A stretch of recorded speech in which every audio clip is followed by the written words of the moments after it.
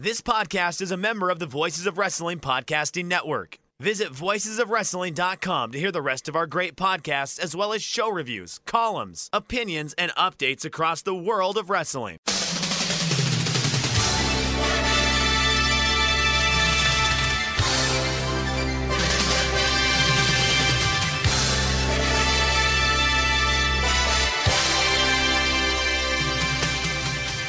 Hello everybody and welcome to the Super J Cast presented by MyBookie. I'm Joel Abraham, joined by Damon McDonald. How's it going, Damon? We are great. I feel like Tony the Tiger there.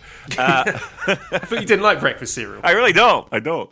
But who doesn't like a Tony the Tiger? Seems like a good guy. Good guy to hang out with. Guy? It's a tiger, Damon. Now we're doing well, right? We're in the middle of, not even in the middle, the openings of what is the greatest month of pro wrestling, and I think we've got more than a mouthful that all the girls say when they talk to me. That's terrible. Why are we starting off this way, Joel? There was big silence there, and I was like, is this Damon grappling with the implications of what he's just said, or have I lost a connection there? Grappling, a lot of grappling.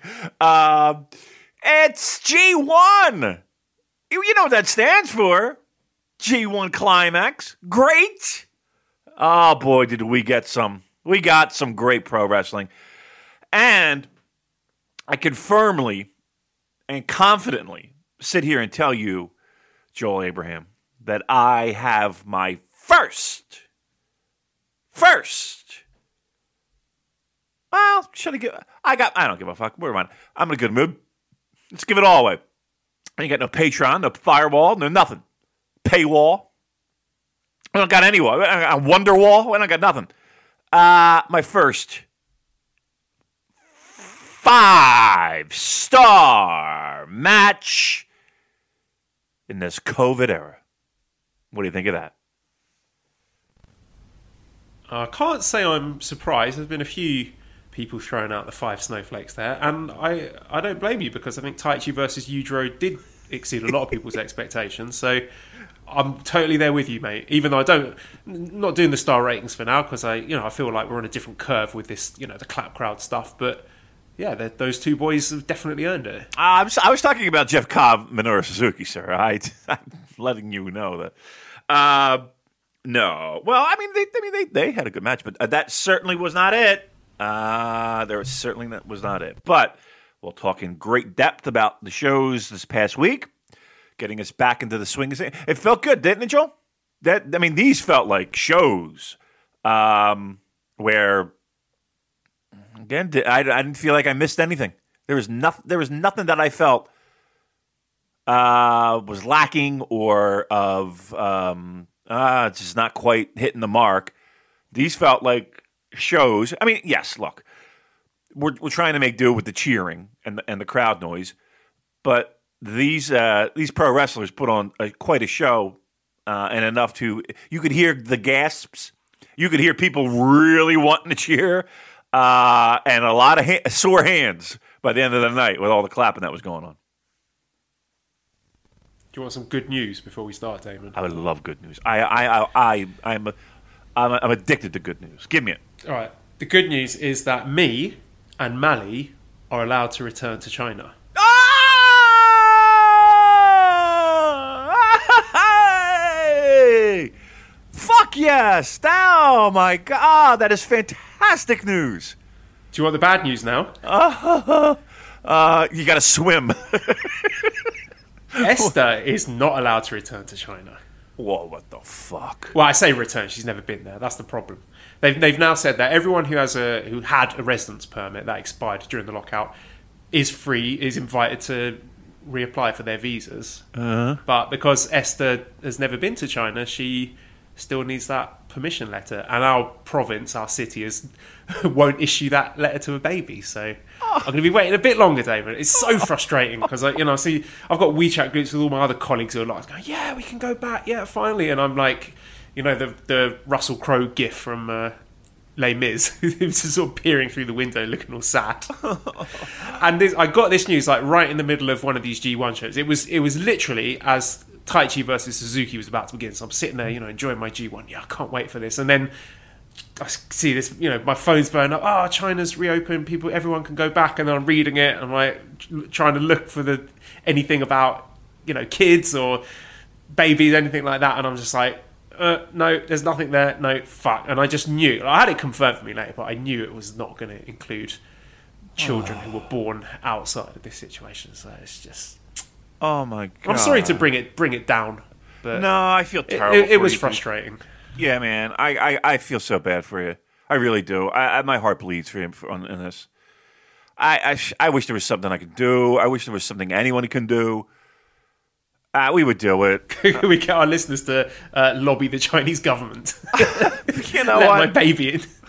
I She's not going to do anything bad, I promise. She'll be yeah. a net positive to the great country of China, I'm sure. Yes. People will enjoy her. I'm telling you, all the locals, they will love, looking at her and pinching her cheeks or whatever the fuck they want to do. No, I'm not going to let them pinch her cheeks. That would be me, but... Yeah, I know. So should we move on to something else? No. I got to get some resolution. You want to wallow in misery with me? I do. Come and join me in the muck. What? I mean, is it just a cut and dry no, or we just got to wait for these, the fucking red tape and blah blah blah? Pretty much. I mean, my city had been getting the letters for teachers. There's a letter that says, this person is important for the economy of China, and we need to get them back for this business as soon as possible. Some cities, those letters included the whole family, but for my city, it doesn't, or at least it doesn't yet. But the situation is still quite fluid. I'm keeping my fingers crossed that things will change. Either my city will be able to get that letter for Esther, or there'll be some other rule that will hopefully allow Esther to return. But it's not going to be happening anytime soon. Would your school write a letter? They have been, I assume, in constant contact with the local government trying to get those PU letters. And I know they've already got some of those PU letters for teachers. We've got some teachers already in quarantine back in China. But apparently getting it for a baby is unprecedented. How could that possibly be? Nobody has been delivered a child outside of China. Yeah, I don't. Well, actually, there's another teacher who's just given birth to her baby, and they're in the States at the moment. So yeah, at least they're in the same boat as me. As long as there's someone else sharing in my misery, that's all that counts. Oh, well, I mean, listen, they probably got it a little bit harder, being that they're here. We keep going up, Joel. I don't know if you've noticed any of the numbers. People don't seem to care much anymore. But yeah, our numbers continue. It's all about the kids, then. We've got to save the kids from the evil underground cannibalist Satan worshipping paedophile ring. That's priorities. Come on, it's unbelievable. I saw Nia Jax was wearing a t-shirt. Let's get things straight. I don't even know what that meant. Look, it's crazy. Joel, we will get back into G1, I promise. But I feel terrible. If there's something we can do, let us know. Maybe it changes the next time. But man, that's fucking. Oh, what a kick in the. All right, listen. She could probably handle herself for a couple of months on her own, right? Don't you think? Don't you think she's just... I mean, she knows how to make food for herself at this point, right? No? Yeah, we just leave her. We'll continue renting the hotel room for her. She'll figure it out. Yeah. I mean, the remote's a little tricky, but, I'm sorry, dude. All right. I don't know how the fuck we transition into G1, but we're pros. And that's what the kids are here for. So... No, we're not doing it yet. Not doing G1 because Shinya Hashimoto on our Discord says, Damon, please let us vote on the name of your garage bar. So I am going to send you a Twitter link. Okay. I put a call out for people to come up with names for your bar. So you have a look at that link and tell me if there's any that are jumping out to you. All right. By the way, status of the bar is very good. I put down money on a that was originally earmarked to go to Japan. We bought a shed, and we had to get like a foundation on the ground to put the shit that is supposed to be in the garage in the shed. Bought all of that. So that's all happening this week. I had my friend come over who's like Mr. Fix-It guy and can fucking do all this shit. Everything I threw at him, there were no worries. He was smooth as silk. He's like, yep, we can do this and that and bip and that, and then we'll do this. And why don't we do this? And why don't... I was like, all right, this is great. I've had 2 dumpster fulls of shit clear. This is happening, all right? So the bar is happening. Maybe a lucky listener one day will get to come. Maybe. Probably not. I hate everybody. Let's do this. Fucking Mike Fager. Mike Fager chimes in. Passed out at the Tokyo Dome before the show starts. Hey, listen, buddy. All right. It wasn't a shining proud moment, but we've all been there. It wasn't before the show started. It was about halfway into the show. Yeah, so right around when Lance Archer rolled out. That's one of the last things I remember. Let's see here. Bleep, bleep, go have a fucking beer. I don't know what that means. The T-Bar, mocking the WWE for its shitty booking. Okay, this is so far no good. Hurrah, another year. Surely this one will be better than the last. That's pretty good. I don't think my friends would be able to say it, though. The Watto ring. Oh, that's pretty good. Damon's Dungeon. That's not bad. All right. The Armbar. The Life of Riley Reid. Okay, I like that one. Cartwheel Death Lounge. Cartwheel Death Lounge. That one's the top one right now. Cartwheel Death Lounge. I don't think my friends will like that, though. The Suede Oasis. Oh, I like that one. The Suede Oasis. That's very good. Bag of Socks Bar and Grill. No grill. The Happy Beers. All right. Damon's Excursion. That's pretty good. Just Tap Out. Just Tap Out is pretty great. Strong Zero Alley. Okay. A lot of good ones. I've had other friends chime in with names as well, I'll have you know. I'm leaning toward one. I'm not going to disclose which one it is. But a couple of the ones my friends have passed over. Strange Behavior is one. The Penalty Box. Izakaya. And Discord and Rhyme. I like Discord and Rhyme a lot. A lyric from Duran. Also, the Penalty Box is in there as well. So, lot of choices. I appreciate it. I will have a final reveal later on. Not this show, but later. But I do like a lot of those, that's for sure. Some of them were a little hurtful. I like, I'm trying to have a fun time here. And, you got to, stick a dagger in the heart. But some of them were very creative. So great job by our listeners, who are, dare I say, some of the funniest fucking creative people when they put their minds to it. Thank you. Another question for you, Damon. Do you like tournaments? Do I like tournaments? I love a tournament, Joel. We've had a lot of tournaments this year, haven't we? We've had a New Japan Cup. We've had our junior tag team tournament. We had the Never Openweight 6-man tournament. We've got a G1 Climax. Yep. We have our Lions Break Crown going on at the moment. And rumour has it, Damon, that there are more tournaments coming up. Not directly after the G1. So after the G1, we already have our Power Struggle Tour coming from October, November. But the November, December, little birdies are suggesting that we might get a joint World Tag League Best of the Super Juniors tour.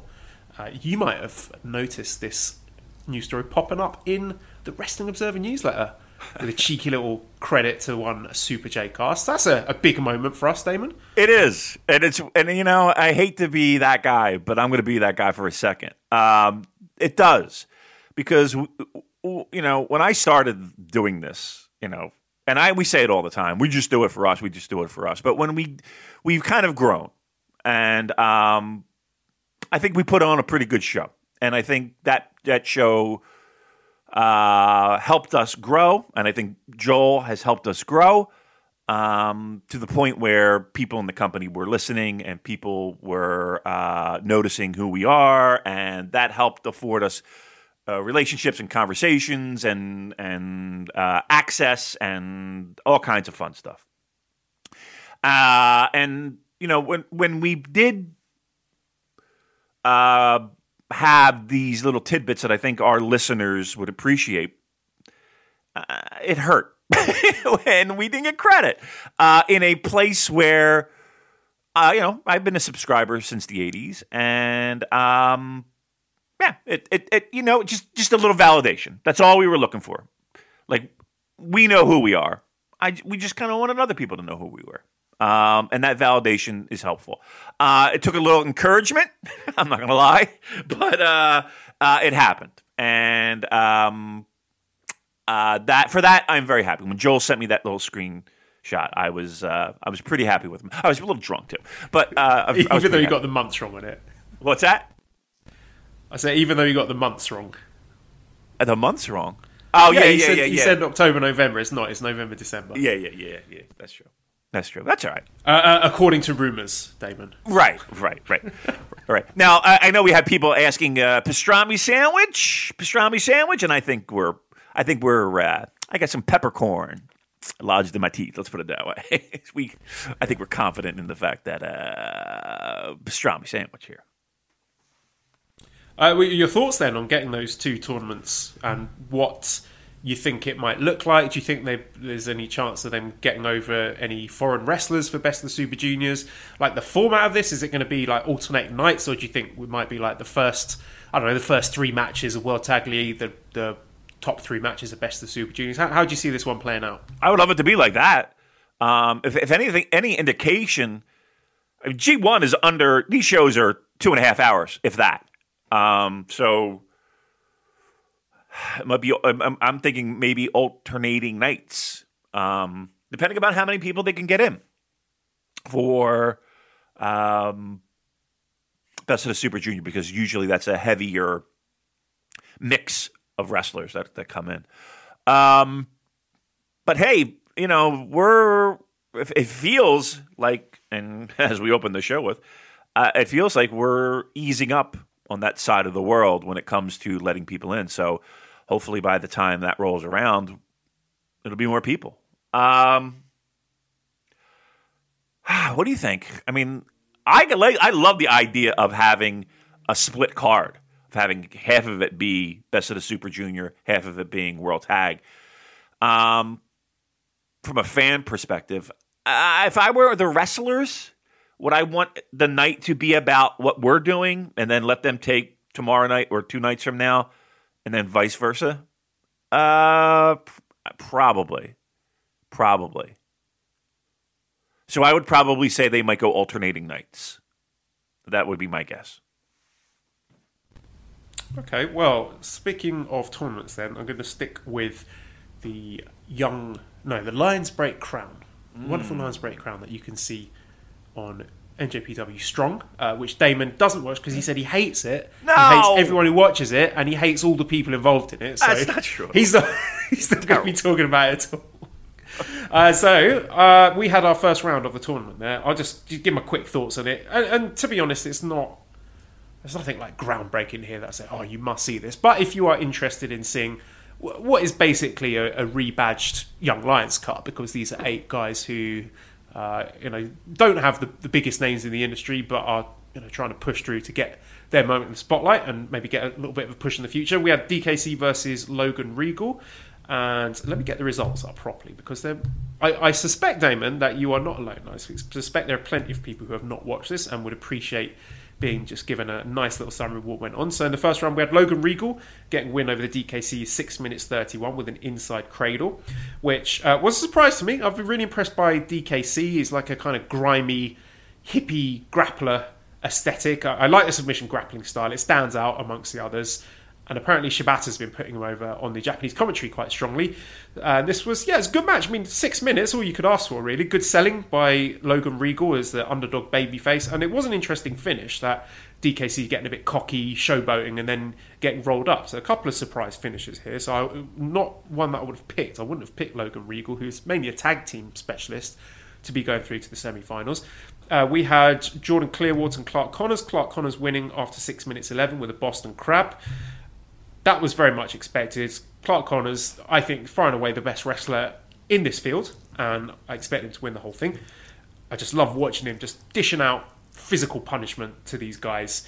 He's got knuckles grinding into the ribs, slapping guys in the ribs, stuff like that. And Jordan Clearwater, for his part, I thought he was quite impressive. He's a tall guy. A few nods to his trainer, Carl Anderson, like busting out the the spine buster there. And it was just very well worked the way Clark Connors was working over Jordan Clearwater's ribs.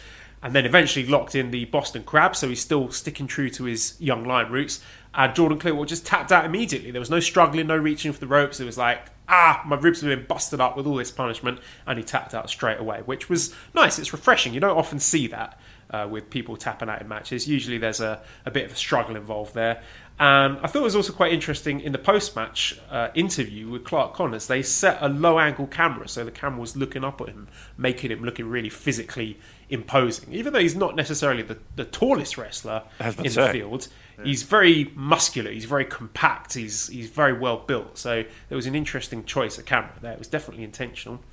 Then we had the third match, Danny Limelight defeating Barrett Brown in 9 minutes 31 with a symbiote DDT. And Danny Limelight is a guy, a lot of comparisons with Rocky Romero. I try to avoid those because they feel sort of lazy, but they are there. I mean, it's undeniable. He's a more experienced guy than a lot of the talent in the tournament. He's been wrestling since 2014, I think. He's a solid grappler. He's got some high-flying moves in his locker. And this was basically a showcase match for him here. I enjoyed his finisher, the symbiote DDT. It's like a top rope springboard DDT.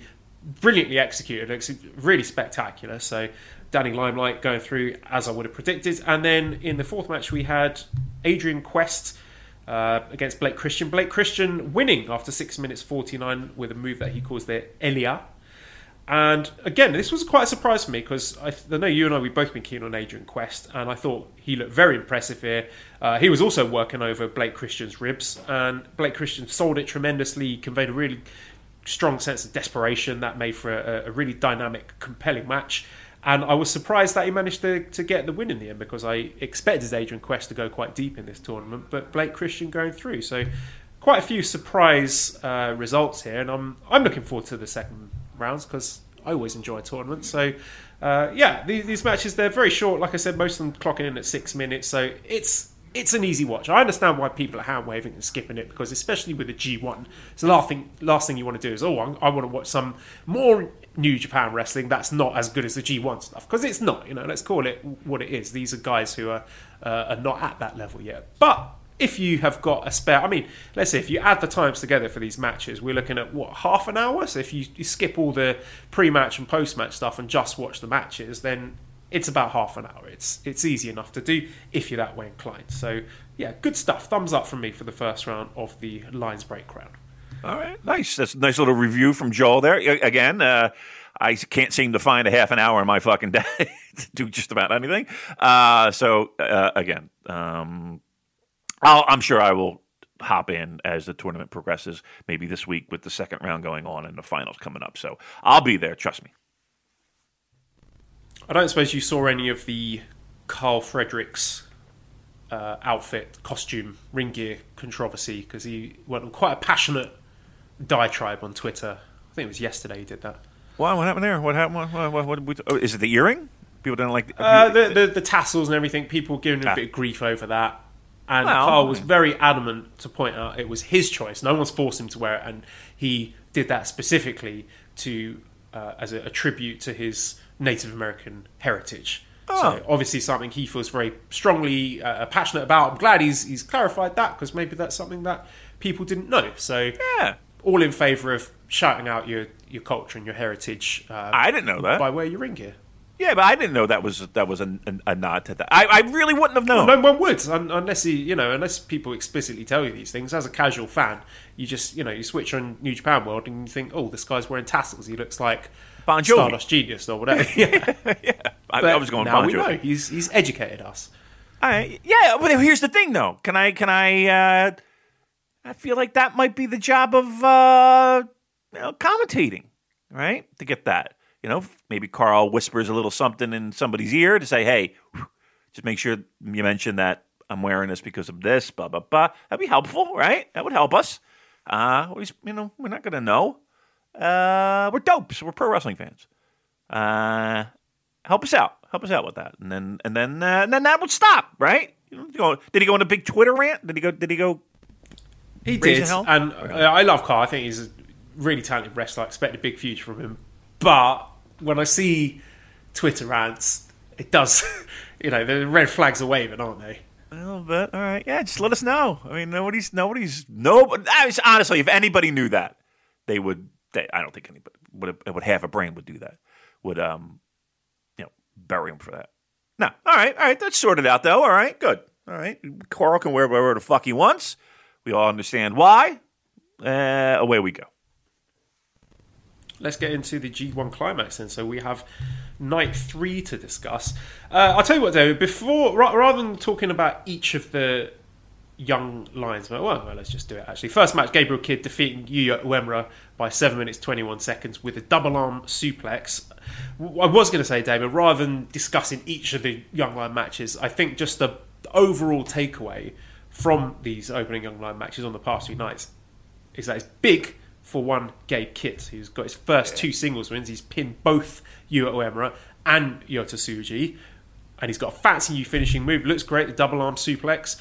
And we did wonder whether there would be a kind of hierarchy within these young lion openers, that Uemura was going to beat everyone, Tsuji was going to beat Kidd, and then Kidd was just going to take defeats. But it's not the case. It looks like there's going to be a bit of parity there. So that certainly makes things more interesting. And Gabe Kidd just continues to impress me. Again, we can't credit him enough for what a great decision it was to stay in Japan and get himself up to that level that he felt he needed to be, both technically and physically. And it's looking like it's paying off dividends. The fact that he has been given clean wins over guys who have been young lions since 2018. It was the New Japan Cup 2018 that Uemura and Tsuji debuted. That says a lot, I think. It says a lot that the company have faith in Gabe Kidd as a big future prospect. Yeah, at least for now, right? I mean, if they continue with this trend where it's Young Lions match that opens the show, and I love the fact that they mix them up. And it does give you a little idea of maybe a little window inside of New Japan to see of I don't want to say who they prefer more or who they see as a true star. I don't necessarily believe that the person who gets the most wins during this time is a person that they're saying that this is our next heavyweight champion by any stretch. But it is a little bit of a tip of the cap of, okay, we appreciate the work. I think the person who comes away with the most wins. And again, I love the fact that they keep rotating that. So I hope that that's a continuing trend. I will say that it is early, and I would not be surprised if later down the road Gabe Kidd picks up more losses, just to kind of balance out the Young Lion win-loss total, right, between all of them. So they're always good matches. I mean, they're always. I mean, they're. I don't mean this as a knock, but they're a typical Young Lions match, which if you break that down is technically sound, crisp. Everything makes sense. Nothing is goofy. Good pace. 8 to 10. Not even that in some cases. You're under 10 minutes from bell to bell. There's nothing not to like about them. And you would normally think, they're boring. I've seen one. I've seen a million. No, you really haven't. They mix it up. It's not this. This is not like Dino Bravo Hercules doing the house show loop in the Northeast in WWF 86, where you're seeing the same exact match every single time. It's not it. It's not what you're getting here.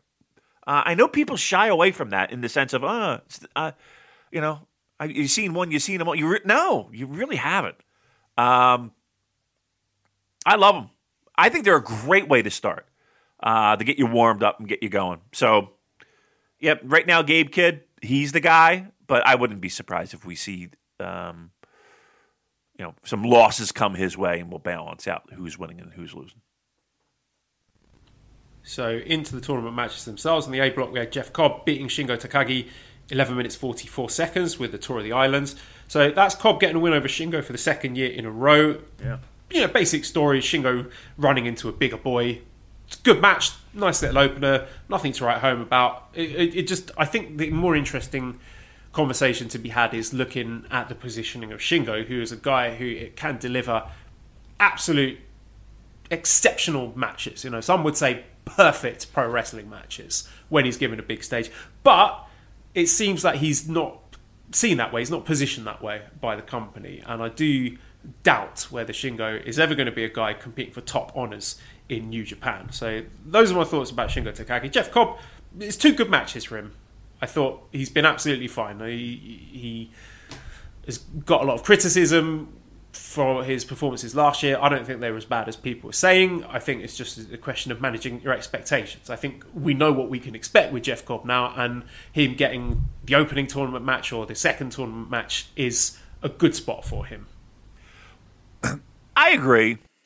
I think Shingo is, you would like to say he's the future of New Japan Pro Wrestling. He's not 20, let's put it that way. So I mean, he's 36, 37. He's the same age as Naito and Ibushi. Yeah. 2 guys who, would you say, are in their prime? I mean, in terms of booking, yeah, I guess so. Certainly for Naito, but physically, probably best days behind them. Certainly for Naito, but yeah, you do wonder when you look at those 2 guys and Shingo as the same age.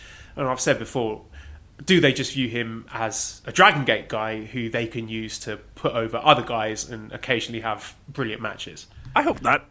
I really hope not. Look, I just think he is an exceptional talent. And I think he can work well with a wide variety of opponents. And I think that I hate using the word deserves in pro wrestling, but this is a guy that I feel like it would be wasted if he was just a person that put over other guys. Imagine him with an if and when they decide to split an Intercontinental title. Imagine him feuding with some of the top guys, Ibushi, Ospreay. Go down the line. The guy doesn't have bad matches with people. You could have any program.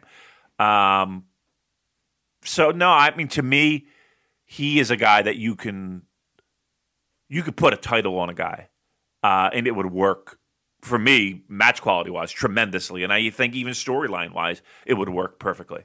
I think there's more that he can give to the company, and I think the company can reward that as well. We also had Dave writing into us to say that we're having the Jeff Hogg conversation last week. In the Japanese language, Taichi was calling him. He changed Kobu to Kobuta, which means piglet. So he was basically calling him Jeff Piglet. So there we go. Cleared up that from last week. So thank you, Dave. Third match on the card was Kazuchika Okada defeating Yujiro Takahashi in 12 minutes 1 second with the money clip. This was slow, as you would expect. It was pretty sloppy in parts. Like there was one moment Okada looked like he nearly dropped Yujiro on his head for the tombstone. He was really struggling to keep him up there. I thought it was interesting, as I said before, Yujiro's wrestling mostly clean here. It seems that Jay White has got dibs on the bullshit in this block. And Okada, of course, the story, he's got his back all taped up, but he did take a ton of back bumps. Like Yujiro got in 90% of the offense on this match. And then at the end, Okada squeaks out the win with a money clip. So just looking at the way that match was laid out, I did say on Twitter, I'm like, okay, this is clearly intentional. And in the post-match promo, Okada acknowledged that. He says, wasn't his best. He somehow managed to escape, should have prepared better, blah, blah, blah. So it's clear that it's storyline, but it's also boring and disappointing to watch. So I think I'm at the point where, we all know it's a story, but I'm going to talk more about Okada later, but it seems it's a strange choice, and arguing over whether or not it's intentional kind of misses the point for me when it's supposed to be entertaining, and what we're watching for me is not entertaining. It's dull. Right. The idea, and correct me if I'm wrong, is to take arguably the best wrestler you have in your company and make him bad.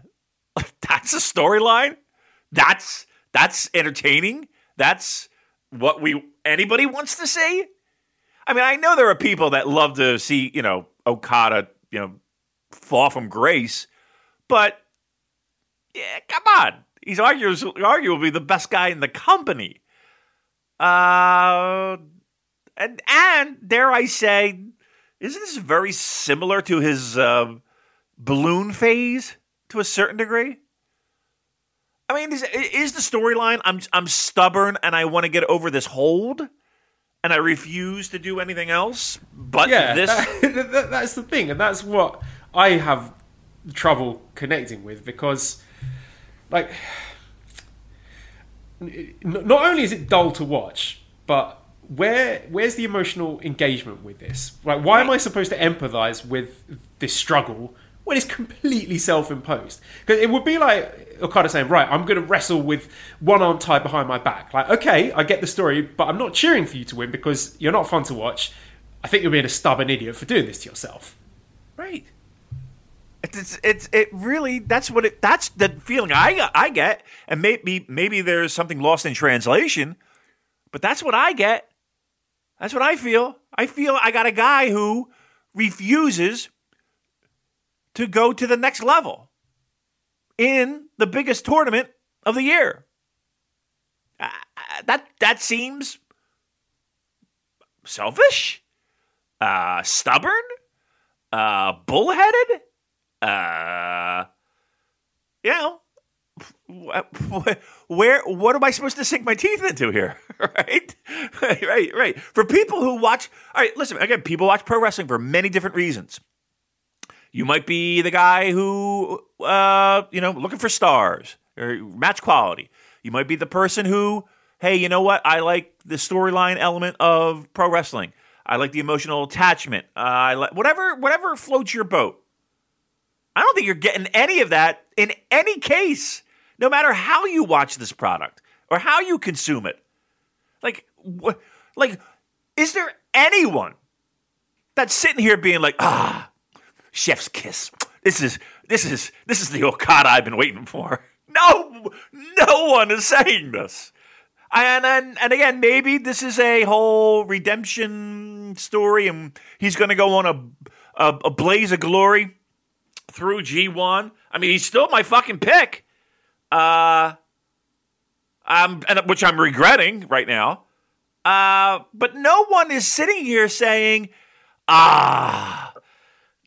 this Okada, what a thespian. You know what I mean? This will go down in history as one of the defining benchmark moments in Okada's career. No one is saying that. Yeah, and no one's cheering for him either. There's no one watching going, oh, come on, Okada, you can. Oh, what a shame. You were so close there. You tried your best. I'm still rooting for you. People are watching it, you fucking idiot. Why don't you use your proper moves? You absolute dick. Right. People are actively rooting against him because of this. You know that. Like, people are sitting there saying, oh, well, you're going to be a dickhead? All right. I hope you do lose. Right? You're not you. And here it is. It's not like you're just going through a funk and like you're purposely not doing you. What are you doing? And it's everything. When was the last time you saw the money drop? When was the last time you saw the fucking gold purple robe? The whole rebranding of him seems off. Again, I hate to beat a dead horse. I fucking hate that jacket. And I'm sorry. I hated it from the first time I fucking saw it. As he rolled out, as you woke me up and said, look at this entrance. I was like, it looks weird. Let me go back to sleep. I don't like it. I don't think I understand people can't do the same fucking shit year after year after year. And they want to change and tweak. Look, whatever this is, this ain't it. This ain't it. And I'll go so far as to say this storyline, while we're in kind of like the beginning, we're learning about this and we're kind of wrapping our heads around it. I don't think many people are feeling it. Yeah, and this is something we're going to come back to when we discuss the Jay White match. But certainly when it came to this Yujiro match,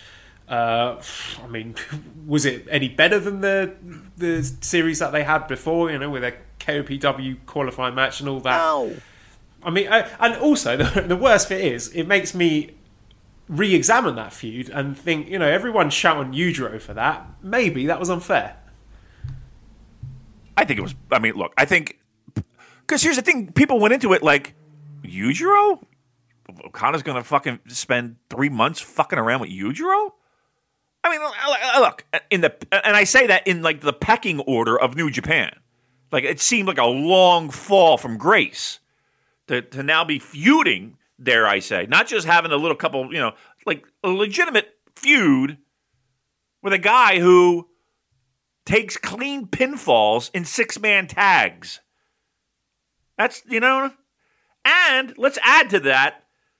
Now we fast forward to G1, and Okada can't beat Yujiro in under 10 minutes. Right? In G1, and I know that we're trying to make everybody equal and make everybody seem like they have a chance. But again, a guy who takes fucking falls in 6-man tags can make it past 10 minutes against a multi-time world champion, headlines the Tokyo Dome, and dare I say, the top star of the promotion. Something ain't right. Well, let's go on to the next match then, which was Minoru Suzuki and Taichi. So Taichi defeating Minoru Suzuki in 12 minutes 11 seconds with the Black Mephisto. So I don't think the match was anything special from an in-ring perspective. A lot of brawling on the outside with chairs, and then we had our closing stretch in the middle. But I think the important takeaway here is the huge growth for Taichi, both in terms of his character development and his positioning within the company.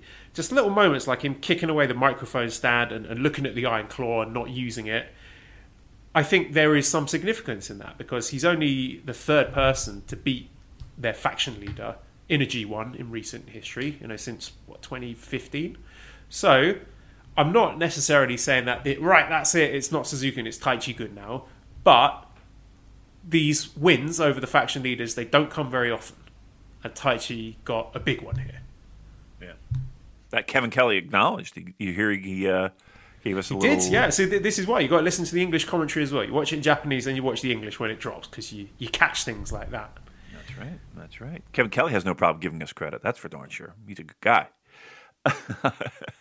I like the match a lot, and I think I like the match more for the significance of Taichi getting the win, and I'm rooting for Taichi to get the win. I think the one takeaway really had nothing to do with the physical aspect of the match, which at times was pretty brutal, right? It especially at the beginning of the match. There was one shot, Taichi in the corner, kind of just looking down and being like, "All right, I gotta put in some work here." And I like those little moments in the match, those little camera shots that kind of signify the significance, that kind of match the moment. I like that a lot. He also and again, it's not like it's other people haven't done it, but I like the fact that he got out of the Gotch pile driver, and then hit the Black Mephisto, right? Like that. I think that closing sequence is pretty significant as well. So not only does he win, he found a way to wiggle out of Suzuki's finisher and then pick up the win. These are the moments that people look at down the road when other bigger events happen in a wrestler's career. I think people should circle that one. Feud, a takeover, a rebellion. I don't know, but I think people will be circling that match as a cornerstone to Taichi in the future. We did have a question from Cola Blue. Says, enjoyed hearing Kevin Kelly give you a shout out during night 3. Do you have a tally of the number of times you've been mentioned on commentary? I don't, but there's definitely a few, and it's always nice to get that little hat tip. Yeah. I mean, I remember the first time he did it. It was a show at Corkin, and my phone just blew up. I remember one time on at Wrestle Kingdom, It was a Suzuki Goto match, the hair match. And they went on and on. And even, what was it? What the fuck's his name? I'm having a senior moment here. Who was on commentating with him? He went to TNA. Don Cal. Yeah. He was going, I don't like Damon. He seemed like a jerk or something. I don't know what he said. Something like that. But my phone was blowing up. I was in the dome, and everybody's like, fucking, they spent 5 minutes talking about you and not in the match. I thought that was funny. Yeah, there have been a couple times. There's been, I would probably say at least 10, right? But every time, we appreciate it because, again, it's nice to be validated. It's nice. We deserve it. We're fucking great. I think so. Do you think Harold gets upset when Kevin does that? Well, it could be worse than the time when they shouted out the hairy wrestling fan. And then, I think Don Callis was on that as well, and he said something like, "Oh, we shouting out marks on Twitter now." But, yeah, let's leave that one well alone. Move on to the fifth match, which was Will Ospreay defeating Tomohiro Ishii in 18 minutes 20 seconds with a Stormbreaker. And we got more signs of heelish Will here. And I think it's very important to separate that from the real life issues. I don't think this is a situation where, like, oh, isn't this brilliant? They've capitalized on the real life heat he's got by turning heel. That's, those two things are entirely separate. And this character that Will Ospreay is portraying, where he's smug, he's condescending, he's saying he's the best wrestler in the world. I said on Twitter, it kind of reminds me of John Jones, the UFC star, who early on in his run, he was trying to do this sort of good guy, humble, thank you everyone, I'll just try my best, got respect for my opponents, blah, blah, blah. And then when he feuded, I think it was with Rashad Evans, that facade just sort of gradually melted away, and he just leaned into being a complete dickhead who was like, yeah, I'm the best fighter in the world, I know it, what are you going to do about it? No one else is on my level, that's the fact. So I think this is a more authentic portrayal of Will Ospreay, and he, like I said, he's got a very slappable, very punchable face. So this was him sort of leaning into that more. He was very condescending to Ishii, like smacking his head, being a bit of a cock. I would have liked to see more Ishii in this match. It kind of felt like an Ospreay showcase here, which is fine. Lots of flashy, exciting moves, and people like it. I get it, but it didn't feel like a wrestling match so much as, like, when you get a video game and you put it on training mode and you just like do all your best moves. Right. That's what it felt like. It just felt like Ishii just taking Will Ospreay's entire moveset, and then that was the end of the match. But again, the caveat to that being, I was grumpy from the news about China while I was watching this, so maybe that affected my enjoyment somewhat. What did you think of the match? I would agree in a large sense that it didn't necessarily feel like a cohesive pro wrestling match, as much as it did. I don't want to say a moves match, because I think that's being a bit disrespectful. I did expect more, and I hate being like, I expected, but okay.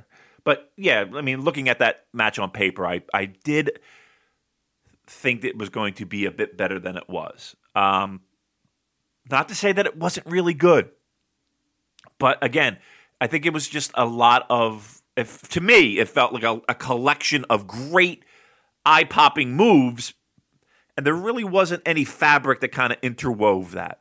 And I think they were kind of a little, I don't know, maybe it felt like, I hate to say this too, but I'm going to say it anyway. I felt like if Ishii took the reins of this match would have been better. I was just going to say that, Dave. I was going to ask you, do you think Ospreay is a guy who needs someone to rein him in? It's not dissimilar to Kenny Omega, really, where just when he's off the hook and doing whatever the fuck he wants, things can get a bit over the top. And that's the kind of impression I got here. I would have expected Ishii to sort of rein him in a bit and keep the match slightly more grounded. Yeah. I'm glad that you spoke up, because that's what I felt. I felt like if this were a match, and I could be dead wrong, I don't know, but it feels like if Ishii was driving the boat a little bit more, this could have kind of felt a little bit more of a complete match as opposed to again moves. Again, to be clear, I thought what I saw was pretty spectacular, but I didn't feel like we had a tightly wound ball. I felt like we had some strings that were a little frayed. So I'm glad you said that because I felt the exact same thing. I think it'll be very interesting seeing the upcoming match with Will Ospreay and Jay White, because I'll be interested to see what kind of match that is. Is it going to be a cohesive, believable encounter between two very, very different wrestlers? Is it going to lean one way more than the other? And I thought their anniversary match was terrific, so I'm expecting big things from that. But anyway, I'm getting ahead of myself here. Let's move on to the main event with Jay White, where he defeated Kota Ibushi in 20 minutes, 28 seconds with the Blade Runner. I thought this was great. I loved it. I thought it was better than their Wrestle Kingdom match. I thought the leg work was really great. I know a lot of people have criticised Ibushi for his leg selling here, but I thought he was really good here. But I thought the leg work was good, both in terms of Jay White's offensive arsenal and also Ibushi selling. Like, there were a few moments with him doing one-legged moves, which I thought was great. And we know Ibushi's a tough motherfucker. He's not going to. He worked through basically the whole of the G1 last year with a legit busted ankle. So I'm willing to give him a lot more leeway with that, and I think he did a really good job here. Like, there was a moment where they were having a forearm exchange. Jay was inviting Ibushi, like, come on, hit me. And then he just kicked Ibushi's leg out from under his leg. I just think Jay White is getting better and better, and he's just a joy to watch for me. I know he's not for everyone, but I just thought this was a masterclass here from what Jay White is capable of, and Ibushi, very, very well-fitting partner to do that. And Louis says, is Jay White the biggest heel in the G1 tournament? So what are your thoughts on the match and Jay White? Yeah, I mean, I go through hills and valleys with Jay White. Like, there are times where I truly believe he's one of the best in the business at not only being a heel, but just in ring. Dare I throw around the word psychology? Like, I really feel like has a firm grasp of what it means to be a modern day heel in pro wrestling. There are other times where and that maybe it's the booking, maybe it's him, maybe it's that might frustrate me a little bit because I'm not getting what I need in a pro wrestling match in many cases. This was more the former. Like, I was amazed by what he was doing effortlessly, it felt like. Like, to have that much control and to have that much confidence and to have that much presence to be able to pull off what he did in a big spotlight. Like, nothing seemed off. Nothing seemed weird. Nothing seemed, what is he doing? Like, none of it. Like, it just, the one thing that kept sticking in my head was the control that he had over the situation. Like, I feel like he was able to take people on a journey during this match. And there's not a lot of pro wrestlers that do that well, let alone do that at all. And also, David, let me jump in. He's 27 years old. That's the thing. Wrestling like a 40-year-old veteran. Yeah, that's the thing. It's pretty amazing. If you really think about it, it's pretty amazing. Say what you will about what at the his body of work, and if it scratches your itch when it comes to what you need in a pro wrestling match. If you're looking at that objectively, that was a master class, a pretty fucking impressive performance. We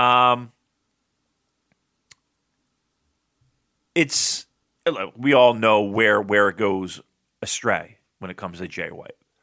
That if we're looking at this body of this match and not looking at everything, because again, sometimes it frustrates me, no doubt, I think this match is one where if you put that on for someone,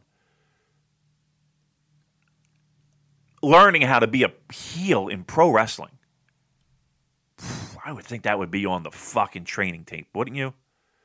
I really think it was that good. And also, sorry, no, go ahead. No, we can stick with Jay White, but I don't want to take away from Kota Ibushi either, because I think he played a vital role in making sure that worked as well. Right? I can't discount. This was not a one-man show making Jay White look like Jay White looked. It took two to tango, and I think Kota Ibushi might have been the perfect opponent for Jay White to make that happen. I was going to say, Damon, I think it's worth pointing out as well, we're stuck in this era of the clap crowds, and a lot of wrestlers, very experienced wrestlers, that's totally thrown them off their game. You know, everything that they've been doing throughout their career to elicit a vocal, emotional response from the crowd. Now that that's out the window, they're struggling to readapt. But Jay White has just, grabbed that situation by the scruff of the neck, and is just milking it for everything it's worth. Like the way, it's almost like the clap crowds are even better for him, and he just seems to be relishing every second of it. The way he manipulates the crowd with the clapping, and he's like a pig in shit, basically. And it's just, I've said before, it's just a joy to watch someone who is that good at their job and confident, and also enjoying it, because he just looks like he's having a blast out there, and it's so fun to watch. Yeah, that's one thing. He has totally just embraced this character. And he does look like he's having a ball with doing it. Look, he's become a top guy. And I know I struggled saying that, but he's become a top guy. And I don't know what, because here's the thing. Come 2 days from now, he's going to be in that ring, and it's going to be bullshit, and I'm going to be like, what the fuck? Maybe that's the joy. Look, the thing is, Damon, I was going to ask you about this, because there was cheating in this match, and there was a ref bump. But I think it's important to critically evaluate each instance of that.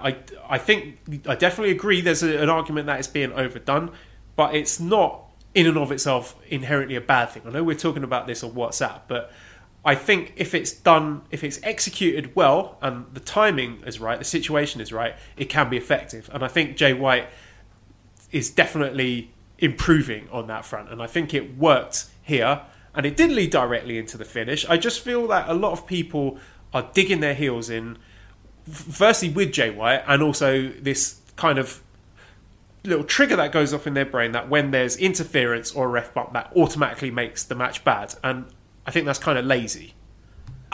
Okay, I agree, but I will say this. He is the leader of the ref bump intelligentsia. Okay? You look at his matches, they do that for me.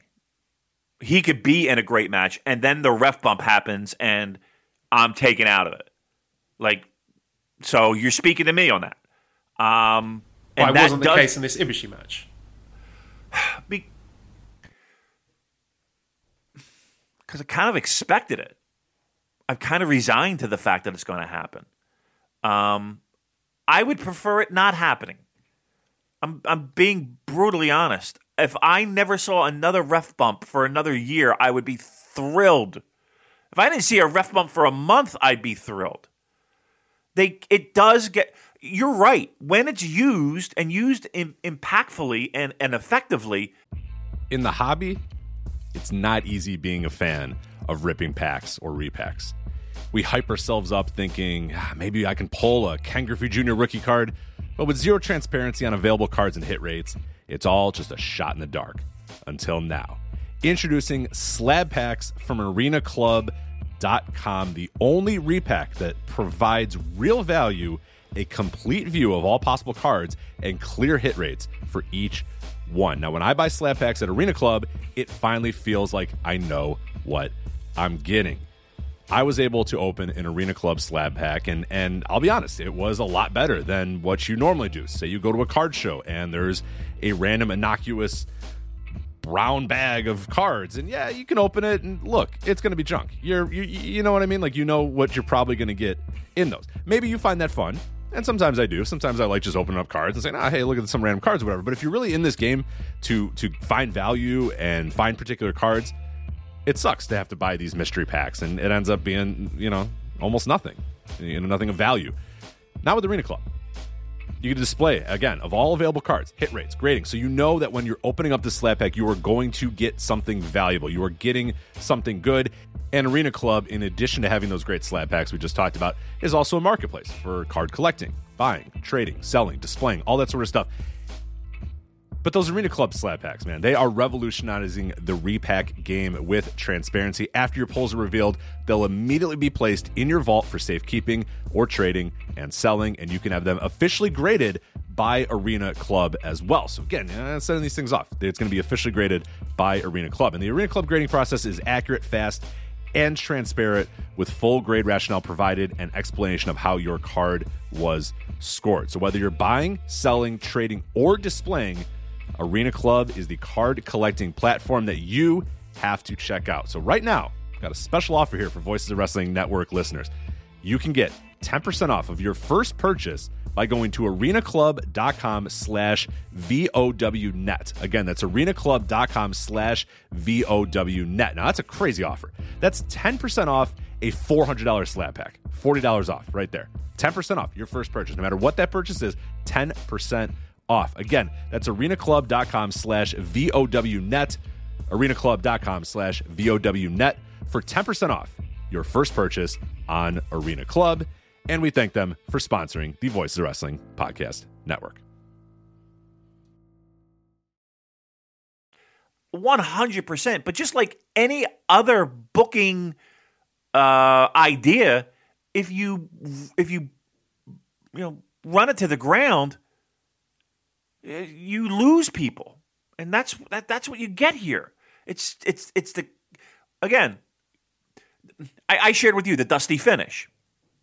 The Dusty Finish, again, for those who aren't familiar, is hot challenger taking on champion, ref bump, shit goes down, challenger pins champion, second ref slides in, does the 3 count, place goes nuts, title change, whip-a-dip-a-dip-a, yeah, everybody's happy. Here comes the other ref, the first ref, the original ref. No, I disqualified him for hitting. And you do that enough time, you fucking kill towns. There's statistical evidence to show that. I'm not saying that this is the same, but it could be. When people start tuning out, and I'm not saying there's any evidence of that happening right now, but there is a vocal group of people that are like, this is bullshit. I can't fucking watch this. I've had, Joel, I'm telling you flat out right now, I've had 2 people, and they say, and I believe them, I have no reason to doubt it, they're like, I didn't renew my subscription. I can't watch this fucking shit anymore. They're that dug in on it. And it's like, okay. Now, that might be a combination of this. It might be a combination of Evil, which they weren't thrilled with. All the things that we talked about here. They're out. Okay. And these apparently are lifelong fans. So it can be an issue if it gets to, people, I feel like people, I don't want to say people feel ripped off, but they kind of feel like they're just getting hosed with constant bullshit finishes. And I hate speaking for them, but that's the way they feel. I think that's a very thoughtful, measured response there, Damon. I can't say I disagree. It's just one of those things where I guess the more you use it and the more carelessly you use it, then it loses its effect. But I definitely think when it's done right, it can be very effective. 100%. There we go. Okay. Damon, what season is it? Oh, it's the season of love, isn't it? Right? No, is the season of autumn. I see some leaves changing. The season of oh, wait a minute. It's the season of sports. It's sports, right? We got big playoffs right around the corner, Joel. You're a big sports guy. A lot of our listeners are big sports guys, gal. We're all into it. And what better way than to scratch that itch? Because we know you like to put a couple bucks down, a couple shekels down on a game or two because you're smart and you know your shit when it comes to the NBA, when it comes to the NHL. Well, guess what? I got a place for you. It's called MyBookie. Our friends at MyBookie. It's summertime. It's more like autumn. But at MyBookie, it can only mean one thing. It's Joel winning season. That's right. Winning season means doubling your first deposit. It means winning season means free bets. It means super contests. It means survivor pools. And so much more. Listen, MyBookie. Winning season's all about your chance to win big. NBA playoffs, full swing. We got, 2 more games for the NHL? Maybe 1 more game. That's going to be a big money mover. You want to get in on that? Dallas Stars or the Tampa Bay Lightning? Major League Baseball, they're getting into their playoffs. UFC fights right around the corner. All the sports. The craziest sports summer of your lifetime is here. It's simple. Here's what I want you to do. You make your picks. You win big. And collect your cash. Invest in your intuition. Select from hundreds of future bets, or you can bet games in real time with MyBookie's live betting. So I want you to put your big brain, your big sports IQ, and I want you to use this promo code at MyBookie. That's Super J. Super J. What that does, double your first deposit. So you put in $100, they're giving you $100. I mean, that's pretty cool. New players get up to $1,000 in free play. It's designed to add more excitement to the sports you already love and the games you already bet. Thousands of cross-sport wagers, props, parlays are waiting for you at your fingertips. I'm hooking you up here at MyBookie. Sign up now. Bet with the best. Enter promo code SuperJ. Double your first deposit. Sign up now. Bet with the best. Celebrate your victory. Winning season begins today only at MyBookie. All right, so that brings us on to Thursday, September 24th, also in Hokkaido, with a B block this time. Let's go straight into the second match where we had Hiroki Goto defeating Sanada in 11 minutes 3 seconds with the GTR, and this was a match that exceeded my expectations because I did wonder what sort of effort these guys would have put in opening up the G1 action, but I thought they did well. There was no bullshit, no fucking about with the Paradise Lock. These guys just went at it. They went in hard, and I thought their movesets worked well together as well because quite similar positions for the GTR and the Skull End, which led to some exciting and smooth transitions, and this was a fun opener. It was good to watch. And Adam also says, what do we think is New Japan's plan for Sanada? After having match of the year with Okada to losing 2 straight matches in the G1, things aren't looking good. So, Damon, your thoughts on Goto versus Sanada and the outlook for Sanada for the rest of the G1? I thought it was a good match. Pretty much what you would expect from a Sanada-Goto match, right? Solid work. I don't think anything blew anybody away. I will say this, just as a full disclaimer, Night 4 was probably my least favorite so far. And I think this match was one of the better matches. And if I'm saying it was all right, it was okay, it was decent, good, that might be a telling tale of where Night 4 landed in my rankings of nights. Sanada be fine. Look, again, everybody starts. There's plenty of times where Tanahashi started out one year 0-3 and found a way into in. I remember the one year Kenny Omega lost to Yoshihashi and everybody lost their shit. So again, early returns don't necessarily mean where they'll wind up at the end. So I wouldn't be too concerned about that if you're a Sanada fan. Even though I have him middle of the road I don't have him even sniffing the finals or the semifinals. But he'll be in the mix, I'm sure. He'll play the spoiler role for somebody getting in. But it was I would say a solid match. I don't think it's anything anybody needs to go out of their way to watch. Yeah, I definitely think he's likely to be in a position to be spoiling Evil in the final night at Sumo Hall. Which brings us on to our third match, which is Toru Yano defeating Hiroshi Tanahashi in 7 minutes 50 seconds with the Urakasumi. Kevin says, Joel, has Damon requested you tape him up like Yano Toru so he can wander around Penn Station aimlessly? I can take it you weren't a fan of this, Damon. This ate ass. Tanahashi, coming off one of the best performances he's had in years, now gets rolled up by a guy with tape, athletic tape over his eyes. This was... I think Tanahashi kind of loves being in that role, though. Like, he probably comes up with creative ways for him to fucking get screwed over by Yano. This match was 9 shades of bullshit. It's funny because usually the camera work is really great in New Japan, but the one shot where Yano has his tape over and he grabbed, I forget if it was Marty, referee grabs him.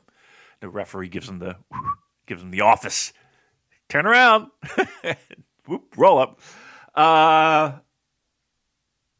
Come on.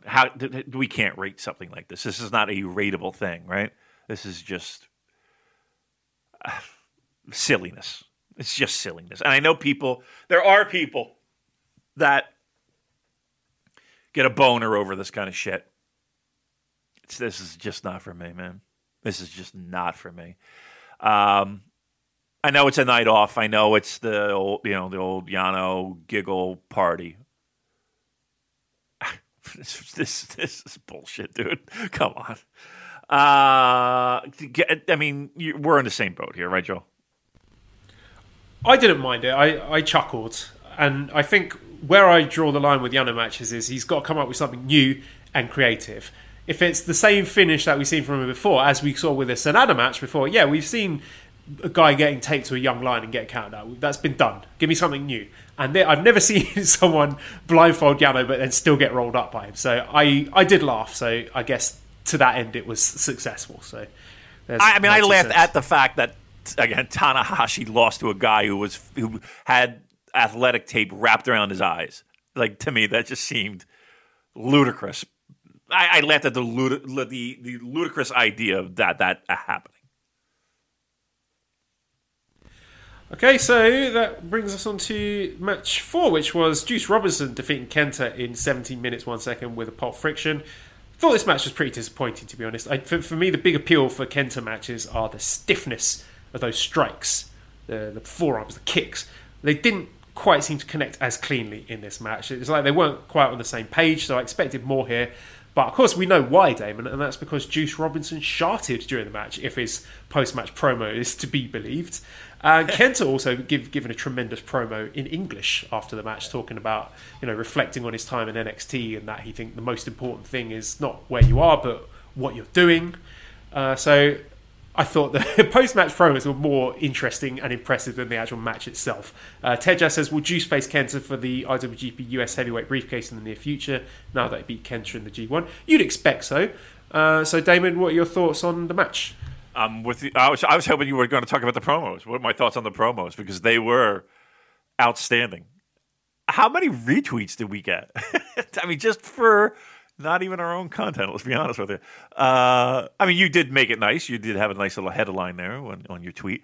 But we have over 200 retweets and fucking 7,000 likes and some shit. I don't know, some crazy number. But I know, that's the ridiculous thing, that when we get actual exciting rumours, maybe like 100, 200 likes for that. But when I'm just copying shit off YouTube, then people are like, "Oh, this is good content, Joel. This is more of what we want." Right? Did it what? A Bleacher Report? Who picked it up? Some legitimate. Might have been SB Nation, actually. Yeah. I mean, that's funny. Anywho, it was a great promo. It really was. It was one of those. I mean, just that is a dude that is just shooting from the hip and having fun, time of his life, making it happen. The match was okay. The match was fine, but yeah, I think going out of it, it's the promo that everyone was talking about and continues to talk about, and rightfully so. It was maybe one of the most classic pro wrestling promos of all time. That's Juice, right? I think he's a maybe the most charismatic guy in that fucking roster. Maybe imagine spending a day in Juice's bod and see what's going on in that mind. It's fucking great. And even Kevin Owens got in on it. Didn't I see that right? Right? Yeah, that's right. Was it? I can't remember what he tweeted. But it's saying that Juice Robinson is basically one of the best promo guys out there, and it's hard to disagree. Hard to disagree is right. All right, match was okay. I mean, again, between this match and Goto and Sonata, I put them pretty much on the same level. Maybe a star difference between the two, but pretty much the same level. Nothing that's going to blow you away. But if you haven't seen that promo, and how haven't you? That's what you want to do. You want to find that promo. I apologise. I'm recording in the library of the hotel, and someone is doing some vacuum cleaning outside. So sorry about the noise. I tried to get away from the noise, but look, this is just my life at the moment. So apologies, everyone. Right, brings us on to Evil defeating Yoshihashi in 17 minutes 21 seconds with the Evil. Damon, did you see my tweet with Evil's Wikipedia entry? Yeah, what was that about? A lot of false information there, I think. Oh, that was hilarious. Okay, the match itself, it's quite a controversial one. I think it is Yoshihashi's best match in a long time. And I know I even said this at the start of the G1 that Yoshihashi should be the sort of opponent that Evil just puts away in 5 minutes. But having seen this match, I realised I was wrong. And I think Yoshihashi putting in a performance like this and showing the fire and the passion to avenge his humiliation in the New Japan card, where let's not forget Evil jumped him and beat him down with a chair and made him tap out in about 10 seconds. And I think Yoshihashi just getting beaten again after he's shown this little resurgence and winning his 6-man titles. I think that would have been a big waste for everyone if he'd have just beaten Yoshihashi handily there. So I think this is a more compelling, more rewarding story. It was really exciting for me seeing Yoshihashi trying to overcome all the odds, all the bullshit, all the Dick Togo shenanigans, all the cheating hurdles, only to fall agonisingly short at that last hurdle. So it worked for me. I thought it was great. I didn't see it as Evil struggling to beat someone that he should have beaten easily. He got caught off guard by a guy who was fighting out of his skin, trying to avenge a grudge. So I thought it was a very good match. And again, it's a win for the Evil turn and the Evil title reign, because the potential of a win over this guy who is a former champion, now it feels significant. Like if Yoshihashi managed to beat him, you'd be like, wow, Yoshihashi managed to beat Evil, that's great. But he didn't. I thought even the butterfly lock, I thought was convincing here, because Yoshihashi added that little twist. He had the little Kimura arm lock addition at the end, and that made me sit up and go, oh, I thought Evil was actually going to tap then. So again, I enjoyed the match a lot. What did you think? I did, and I think again the Evil turn. If this were just regular old Los Ingobernables Evil, I don't think this would have near as an impactfulness in this match. Are we ready to say something that I never thought we would say on this show? Yoshihashi's had a good year. I can't disagree. I think he's been one of the highlights of the comeback since the lockdown, where a lot of people have not covered themselves in glory. He has been one of the few wrestlers, I think, to stand up and make the most of this opportunity. And I think he fully deserves his spot in the G1. And dare I say it, I enjoy his matches. I look forward to them. I tell you what, look, I mean, if we're being honest with ourselves, he's had a good year. And I would not be surprised when year-end awards come, and they're coming quick, It's almost October, Joel. Jeez. He's going to get votes for most improved.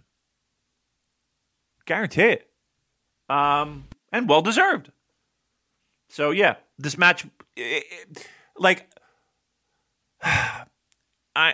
this is an example of bullshit kind of working. Like having Yoshihashi having to overcome all the obstacles that are in his way that you were talking about, and he just couldn't make it happen. I dare I say I almost liked that fact.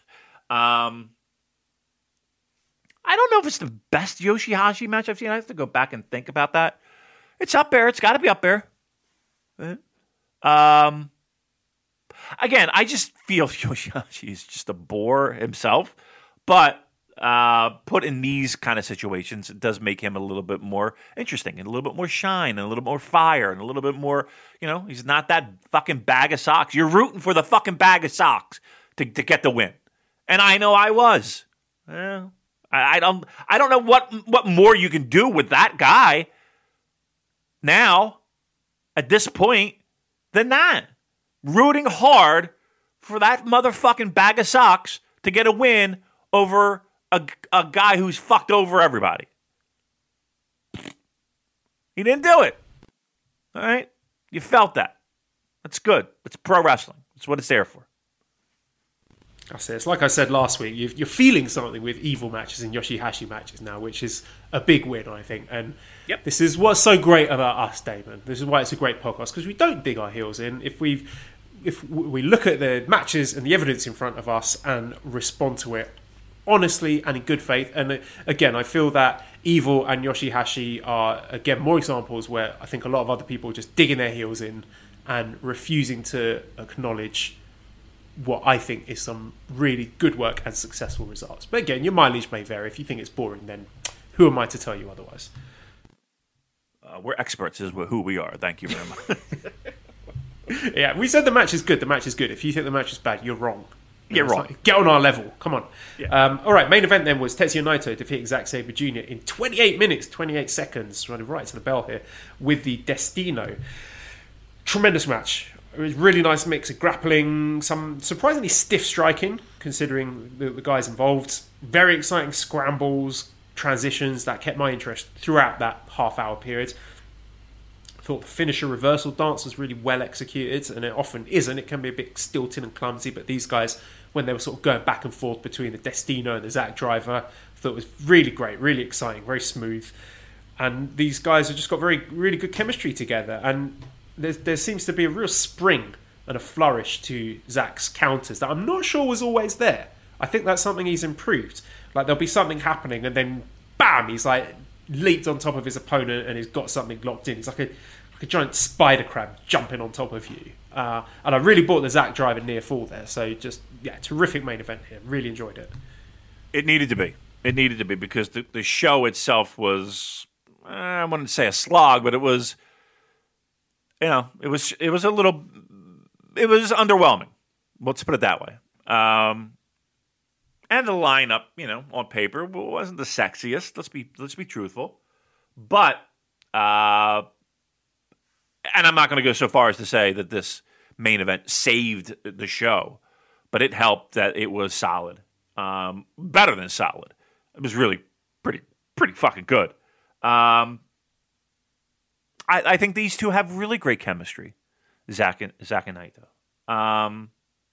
I like I don't know. There's something about these two guys that I thoroughly enjoy together. I know you don't like stars, but I feel like it helps me tell what I feel of a match, and I was in the 4s with it, low 4s. So where other matches on this show, we might have been in three ranges. So I think the main event needed to deliver. I think it did deliver. And of any match on this show, I would say maybe Evil, Yoshihashi you would want to watch, but definitely a main event you definitely want to check out. And then we have night 5, which was in Kobe World Hall. Back to the A block, we had Taichi defeating Yujiro Takahashi 11 minutes 3 seconds with a Taichi style Ghetto clutch. And this is a match you might look at on paper when the G1 was announced and think, oh, fucking hell, this is going to be tough. But it was surprisingly good. I really love Taichi insulting Yujiro. I think he said something like, he's got worse since No Limit broke up or something like that. And the fact that he baited him into what I thought was a pretty great strike exchange. And I love Nicole on Twitter saying that who knew Yujiro had a humiliation kink. There we go. Other fun stuff was Taichi ripping his pants off and then landing on the cameraman. And at the end of the day, Taichi out shithouses huge, gets the points in the end. I think we should acknowledge that Yujiro has been decent for his spot. We're not expecting great things from him, but for the opening match, more often than not, I think he's doing perfectly fine job. I'm not, wringing my hands and gnashing my teeth. Oh, why is this guy in the G1? And to be fair, I was wrong about him because I said at the start I thought he was going to be the night off. I thought he was going to be full of bullshit, but that's not the case. I think he's shown a lot more effort in these G1 matches than I was than I'd expected from him going into this. And Biss asked the question: who got the better match out of Yujiro, Big Match Bill or Taichi? So, what did you think of Taichi against Yujiro, and what do you think? Who got the better match out of Yujiro? I think I liked Will. I liked Will's match. But here's the thing with him, with Yujiro. Like, he's there to keep the balance right. Like, he's there to do as much as the guy in the ring that is his opponent is willing to do. He'll catch you if you are going to do super tope flipperoo. He'll go on the ground and lie there while you lock on holds. He'll brawl with you for a little bit. Like, he's there to match whoever he's in the ring with. That's what makes him a good, solid, opening match guy. Nothing he does is super sloppy. Nothing he does is super spectacular. He's 3 stars. What more do you want? And he's a guy that's going to be eating a lot of fucking pinfalls. It's fine. That's what you want. You don't want anybody dangerous. You don't want anybody, like, he's perfect middle road pro wrestler who's able to do a lot of different things and do a lot of different things effectively. Like, for an open, like, imagine like a Fale in that spot. Or like, I was just going to say, I think he's taken Fale's spot, and I think he's an improvement on Fale. Yes, 100%. Yes, he's more versatile. So yeah, I mean, I think he's the perfect opening match guy. I really do. He'll be in every opening match, and he'll do competently. And that's all. That's really, you're looking to get the guy out of there injury free. Let's be truthful. You're looking to get whoever he's in the ring with in and out of there in 8 minutes, injury free. You got the right guy. Do you think he's going to go 0-9? Because a lot of people thought if he's going to pick up any points, Taichi would be a good opponent to do so. Yeah. But I can't see him beating anyone else. I mean, we had fucking Hiroshi Tanahashi get pinned by a guy with masking tape on his or athletic tape on his eyeballs. Nothing surprises me. I had him picking up 2-4 points, something like that. And one of them was against Taichi, so I fucking shot the bed there. Me and Juice, pooping pants buddies. I don't know where he's going to get fucking points now, but I did have him with losing against Taichi.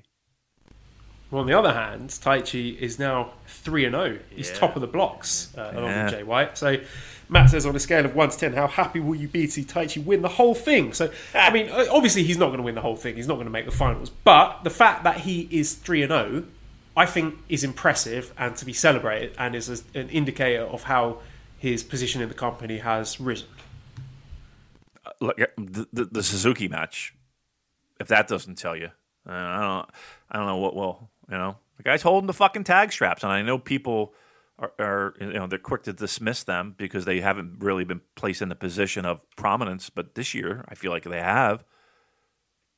I mean, if you're still doubting that, I don't know.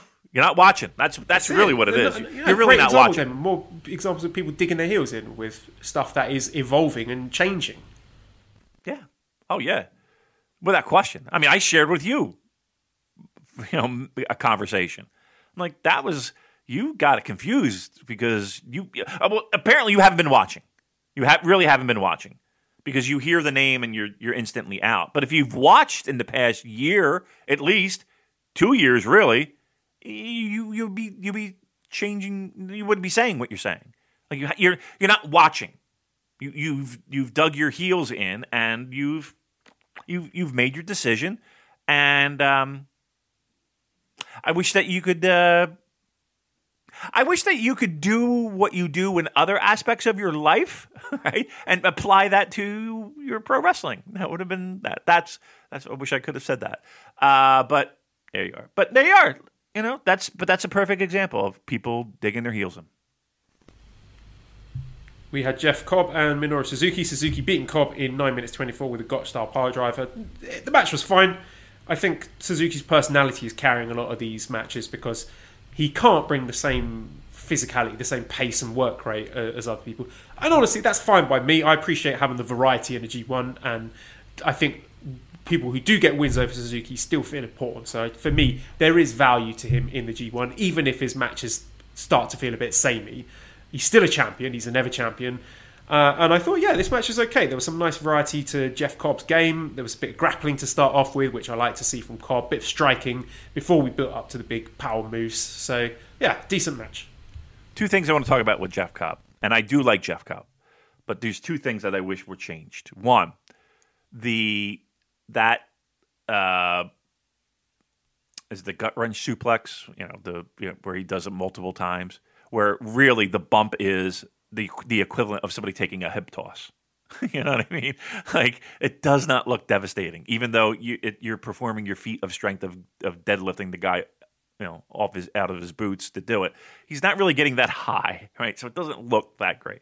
Like, to me, Jeff Cobb feels like a guy who you would think would be like Road Warrior Animal, by the way, passing, which, was pretty heartbreaking, actually. Being a big fan of the Road Warriors, you would be like that, or Steve Williams or something like that. Like, he just doesn't, like, he looks strong, but I don't feel like he's strong because he feels like he struggles with all these power moves. Like, he feels like he's really trying very hard. He doesn't really get him up that high. You know what I mean? Do you notice that? Is that just me? Like, he feels like the weakest strong guy I've ever seen. And stop doing that move because it's basically just like a hip toss bump that people are selling like they're dying. All right, those are my two complaints, minor complaints. Who cares? Very harsh. I think Jeff Cobb's been fine. Again, I'm not saying he's a brilliant wrestler. I don't think he should be. I think he's in exactly the right spot on these cards in this company. He's fine. Yeah. He's fine. Okay, fourth match then. Now things are getting spicy. Kota Ibushi defeating Tomohiro Ishii in 50 minutes 41 seconds with the Kamigoye.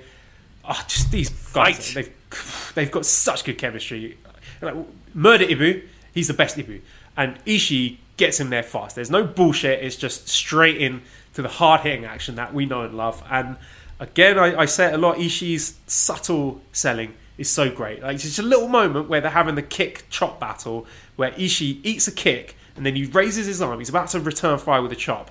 But then the adrenaline wears off. The delayed reaction to the kick sets in, and Ishii he drops his arm, he just crumbles. Such a great little touch that just helped keep you immersed in the match. And again, Ibushi, his cocky side, the little disrespectful kicks, and then Ishii jumps up, grabs him by the throat. At that moment where they're lying down, facing each other, kicking each other in the heads, and that turns into the slap battle. And then Ibushi just caving in Ishii's chest with a palm strike. The throat chops, throat punches. I mean, that's what we pay our money for, isn't it, Damon? The flying headbutt counter to the Kamigoye, that was great. Just a tremendous match. And Ishii, he's 0-3. Doesn't hurt him one bit. He is so valuable to this company in a G1 climax because he's just going to give you banger after banger after banger. You put anyone over, and at the end of the day, no one really cares how many points he's got just because he's fucking brilliant. He is so valuable to this company because he is that guy that will give that to us, the pro wrestling watchers moments like this. And he does it every fucking year. Like, when does he stop doing this? How does he continue to do this? He's amazing. And I'm sorry, I know people love to poke holes in fucking everything. And, oh, you're getting the same. It's great. Give me the same match every fucking time because it is wonderful. It's great. It's compelling. It's fun. My wife is here. She gives me vitamins and a peck on the cheek. He's look, there is not a more consistent, more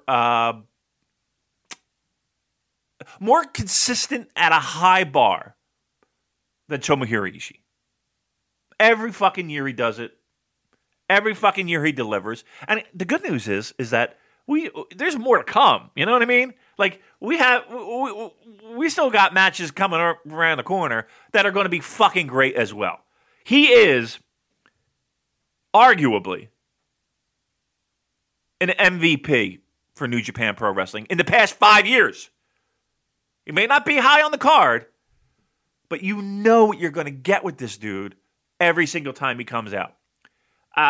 It's weird. I don't know how a guy who can perform at such a high level.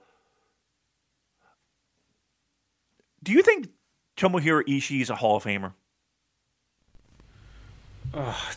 This conversation just seems to pop up every year.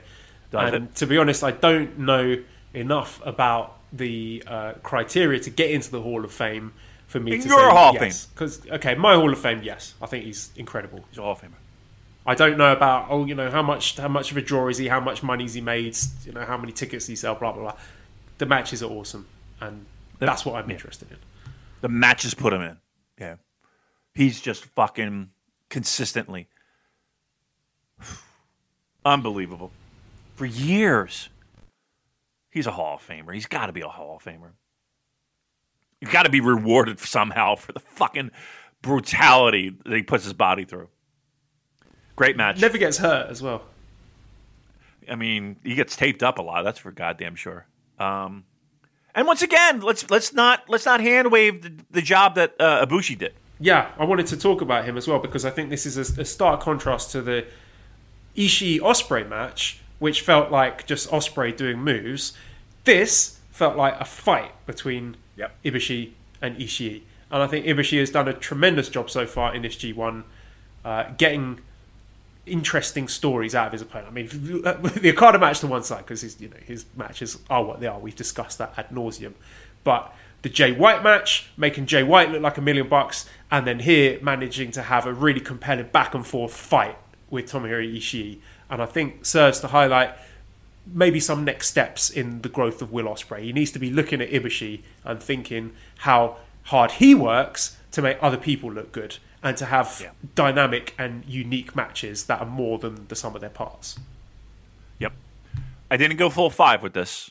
I'm at like the 4.5s, the high end of the 4s. But a great match. And a match that multiple times got me out of my seat. Got plenty of Jesus Christs. Got plenty of holy shits. Got plenty of, it sounded like I was murdering my neighbor at one point because of the action. And this match and the one that follows are matches where this is where I felt like, I haven't felt this way in months. I haven't felt these things in my body in months. I haven't felt the passion and the excitement and the energy and sitting on the edge of my chair months. And this was the first to make that happen. So God bless Kota Ibushi and Tomohiro Ishii. I also think it's worth pointing out that Ibushi is constantly being announced as the reigning G1 champion, and I'm not sure that's been done in previous years, as Nicole's pointed out to me. And also Japanese commentary has been putting over the idea of Ibushi retaining, because there's a lot of references to Chono and Tenzan when Ibushi's being discussed. So they are definitely laying the groundwork to make that appear a distinct possibility of Ibushi being able to retain the Grade 1 climax. So something to think about. as we go into our fifth match, which was Shingo Takagi defeating Will Ospreay in 22 minutes, 3 seconds with the Last of the Dragon. Damon, I'm going to let you go first here. Take it away, my friend. Here it is. This is when we talk about it. This is when we, the debate of stars and why people talk about star ratings and all that. And at the end of the day, I have always said that you feel 5 stars. You feel it. You know it. It's in your heart. It's in your soul. It's a warm blanket that fucking covers you and makes you feel wonderful. And that's what this did. These two are perfect together. Perfect. They are a complement. They are peanut butter and jelly. They are bacon and eggs. They make it work. Unbelievable. Again, the difference between this match with Will and his match with Ishii is it felt like that it all the pieces of the puzzle connected. And the build. Look, this was one that I had circled in my calendar because we know what they were able to do last year. And where they stood in our poll for Match of the Year, where they stood in The Observer, where they stood in Voices of Wrestling, where they everybody. If it wasn't their number one match, it was definitely top 3, no doubt. So a lot of expectations. A lot of expectations. I think they not only match those expectations, in some ways I feel like they exceeded those expectations. I thought this match was fucking unbelievable. The Shingo headbutt was fantastic. Will was on fire. Everything clicked. Nothing felt like it was out of place. It was high-paced, action galore. Look, this is my pro wrestling. And for the first time in 2020, I can say I felt that feeling again. And I knew I would, even though we're in October, and it took a long fucking time to feel it. I felt it. And it felt good. For the first time in a year, that feeling felt good. So, these two guys, imagine an intercontinental feud. Imagine that.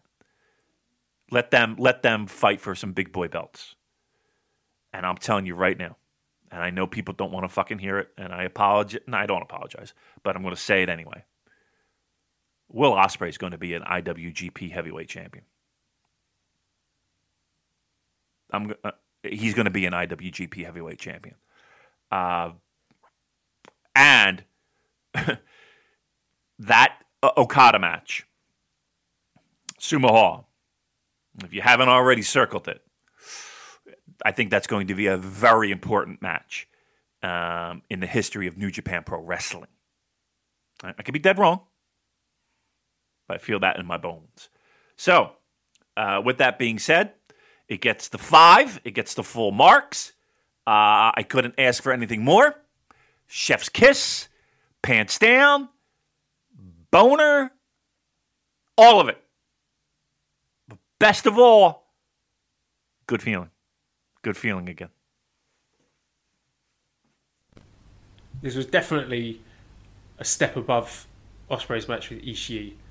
And here you could see him just going all in with the heelish cockiness. Just being an absolute twat with his punchable face. And the promo build-up where he was saying in the lead-up he's going to beat Shingo in his Kobe backyard. And yes, just some of the feats of timing and athleticism in this match. Just one little moment where they were doing their strike exchange and Shingo had his back to Ospreay and Ospreay just launched this high kick at Shingo's head. And Shingo, without even looking, just managed to duck and the kick missed him by centimetres. And that was just amazing. The synergy between these two professional wrestlers to manage to pull off something that fast and dangerous and execute it to perfection definitely deserves to be applauded. I just thought it was just really breathtaking stuff, and like a nice mix between the junior spots and the heavyweight stuff. I did see more of the heavyweight Ospreay here than we've seen in his previous 2 matches, and I like the story at the end where Ospreay, he's been showboating. He basically cost himself the match. He refused to go for the pin. He was fucking about, talking with the crowd and showing off, and then he got caught by Shingo. When he was up on the top rope, Shingo just got up because Ospreay spent too much time fanning about, and Shingo just big lariat, knocked him off the top rope, just crashed straight to the mat, and that was the point where I jumped out of my seat. It was like, whoa! And then we got the Stay Dream off the top rope, and then the Pumping Bomber and the Last of the Dragon. So Ospreay, his cockiness was his downfall here. So I thought that was a really just great way to finish the match. And I don't know if we're going to get a full Ospreay heel turn. Cola Blue says, are you getting Prince George from Blackadder vibes from Ospreay's new uber smug persona? I mean, yeah, it is definitely, I think, a better fit for him than acting the good guy. And I think it's a really interesting setup to this Okada match at Sumo Hall, where we could have the dynamic where maybe we're cheering for Okada, being, come on, please bring back the Rainmaker. We want to see you Rainmaker this twat's head off. Because at that point we might be, all of us really wanting Ospreay to lose because he's been such an arsehole throughout the whole G1. So I think there's a really interesting dynamic there, because previously in this Okada Ospreay series, Ospreay's been like, the little brother, and he's just not been quite at the level to stand up to the dominant champion Okada. But now Okada's like the faded former champion, and he's not at his best, and he is underestimating his opponents, whereas Ospreay's coming in saying, I'm the best wrestler in the world at the moment, and I'm a heavyweight now, and I'm going to win the G1, rah, rah, rah. So it sets up an interesting subversion of the dynamics between the two wrestlers going into that final block night. Is that your favorite match of 2020? I don't know. No. The Naito Okada match at Wrestle Kingdom 92. That's not going to be beaten. That's going to be my favourite. It was one of my favourite matches I've ever seen. So I very much doubt that anything's going to top that. That's good. I mean, that's good. I'm kind of going, how about post Wrestle Kingdom? It's definitely up there. There's been a lot of really good stuff in this G1. The Hiromu Ishii match as well during the New Japan Cup is up there. I love that match quite a lot. Yeah. I think I preferred Naito Tanahashi to Ospreay Shingo. Okay. That was good. I mean, that was really good. I just felt everything was perfect in this match. Like from a hard hitting pro wrestling match, I spectacularness. Yeah, I loved it. I really did. Let's put it this way: it's a match I will go back and rewatch without question. Our main event was Jay White defeating Kazuchika Okada in 18 minutes 48 seconds with the Blade Runner. And just, again, more praise for Jay White and what a tremendous job he's doing. Like, when Okada's making his entrance and Jay White grabbed the microphone and started chanting, Okada, Okada. Never seen that done before. I had a huge smile on my face when he did that. It was just being a massive shithead. I love Jay White. And, I mean, the match was okay. I think it was the weakest of Jay White's 3 G1 matches so far. I mean, to be fair, his other opponents were Shingo and Ibushi, who are like 2 of the best wrestlers on the planet. So that's to be expected and not necessarily a fault of the match. But again, it's just the problem with this Okada thing. Eric writes in and says, I've started to actively root against Okada once he starts to put on that stupid Cobra Clutch. I was so happy when he lost to Jay because it felt like he got what he deserved for refusing to use the Rainmaker and continuing this failed experiment. This can't be a good thing. So, yeah, it was what a lot of people predicted, where Okada has plenty of opportunities to use a Rainmaker but doesn't because he's too busy fucking about with a money clip and then eats a Blade Runner and loses. So that's where we are. And again, it leaves me wondering, Okada is 1-2 now, and you'd think he needs to be back in the mix by the time that match with Ospreay rolls around, so he's going to have to put a winning run together. But does that winning run, is that all with the money clip, or is he going to bring back the Rainmaker? Like, can he beat Taichi, Ishii, Shingo, Cobb, Suzuki? Can he beat these guys using the money clip? And I'm going to be quite upset if he beats Taichi with a money clip, I'll tell you that now. So it's the big question. When is he going to bring back the Rainmaker? and more to the point, actually, do we care? What's the reaction going to be? Are we that emotionally invested in this Okada story that we're all going to be, throwing our hands in the air, go yay when he finally does the Rainmaker, or are we going to be going, finally, you're using your best move, you big idiot? Let me ask you a question. Do we have it wrong? In the sense of, we're all talking about Okada being the guy, to get a big win and move on to the finals. Does Okada play the spoiler in that match against Will Ospreay? Does Okada beat? Well, I've been over this. I think that match is undeniably the main event. Do we agree that Okada Ospreay must be the main event of that show?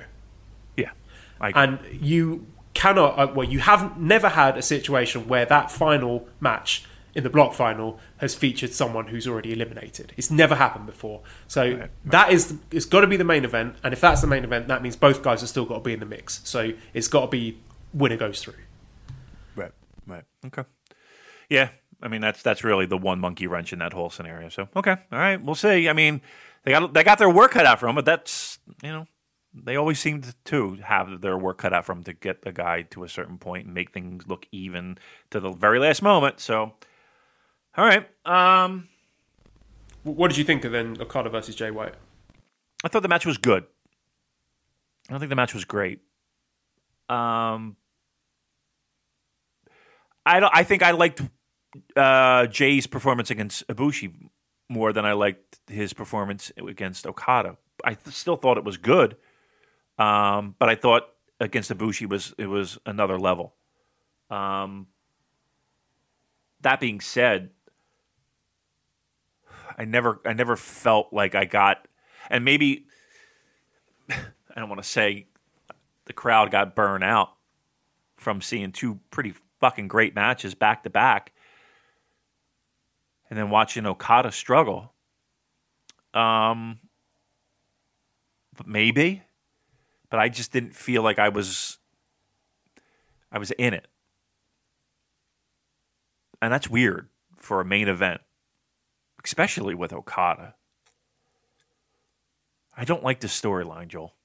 I think the storyline is shit. There's no emotional connection to it because in Jay versus Shingo or Jay versus Ibushi, I'm cheering for Shingo. I'm cheering for Ibushi because I want their dynamic baby faces. They're sympathetic because they're getting beaten down, but I don't feel that connection with Okada because, like I said, it's like a self-imposed thing, and also just the wrestling isn't as good. It's not as crisp and fluid and cohesive. And where's the drop kick?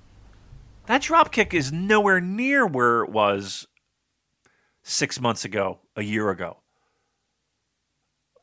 Like, remember when that drop kick used to fucking lift you out of your seat when he hit it? Yeah, he hits that drop kick, and it's like, it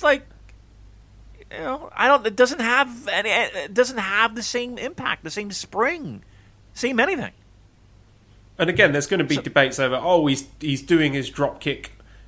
He's doing it badly on purpose because it's part of the storyline. Well, okay, I don't know where I stand on that, but I think, again, the key point here is it doesn't matter whether or not he's trying to do it badly. The point is it looks bad and it's not good to watch and look at with my eyes. Yeah. Right.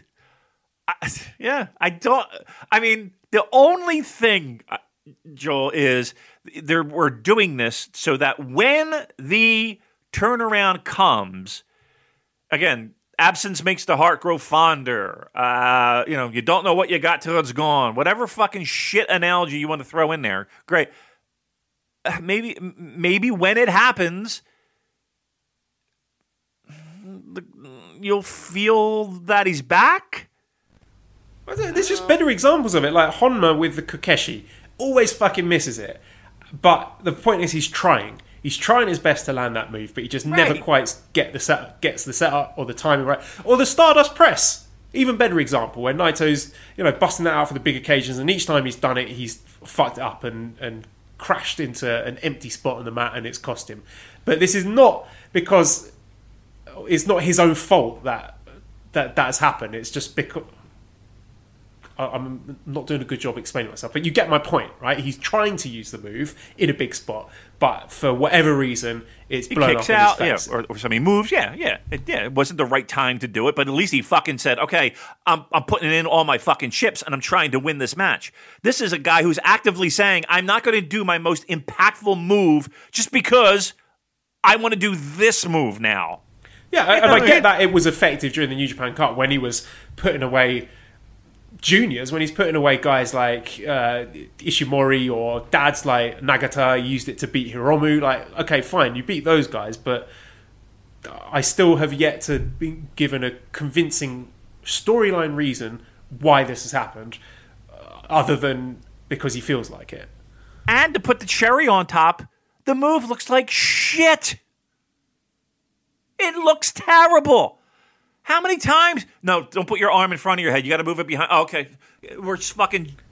Nobody knows how to fucking get this thing. It looks terrible. And again, this is Kazuchika Okada. I'm sure he knows how to apply that move correctly and effectively. So I will give him the benefit of the doubt that he's deliberately making it look clumsy and awkward and struggling to get it on. But again, I hope so. it's horrible to look at, and it doesn't make me excited. It just makes me think, what are you doing? Why are you doing that, you idiot? Right, you're not going to win. You know what I mean? You're not going to win.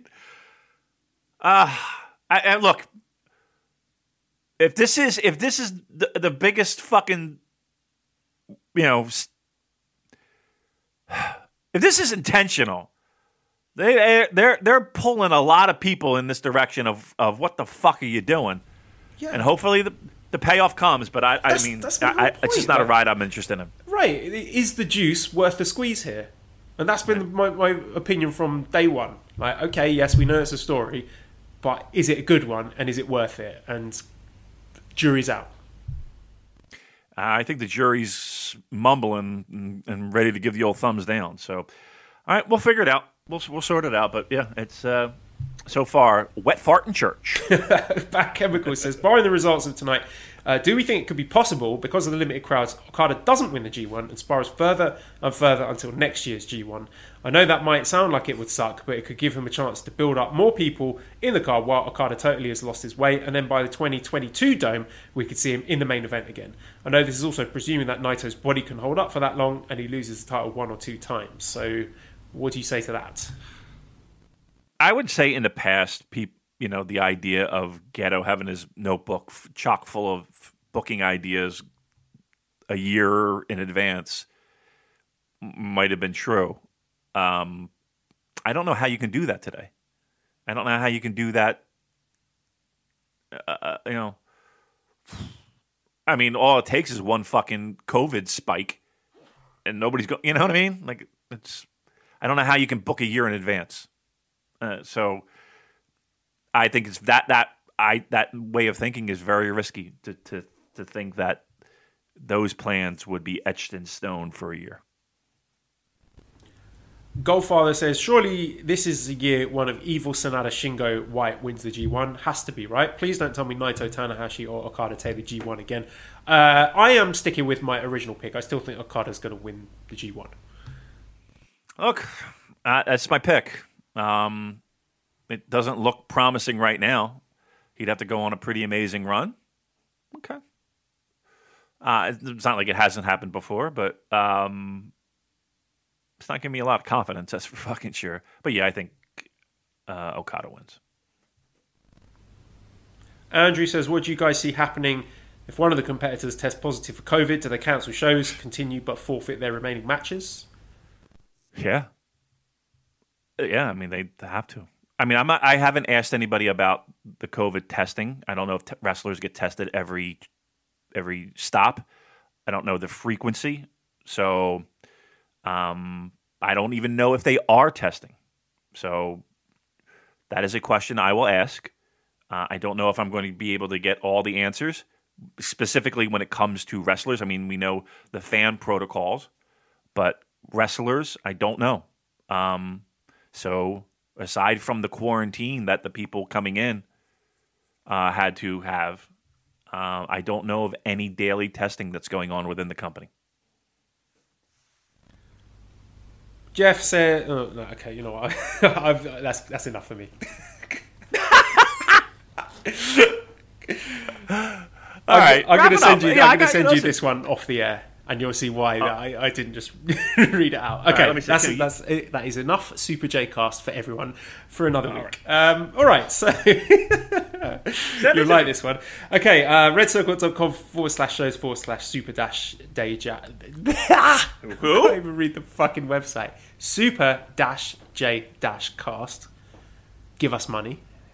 Because we're never going to do the old Patreon gimmick, so help us out here. We've got more fucking months in this hotel. Throw me a rope, guys. And also thank you to our sponsors, MyBookie, and you can use that promo code SuperJ to get those wonderful benefits that Damon outlined earlier.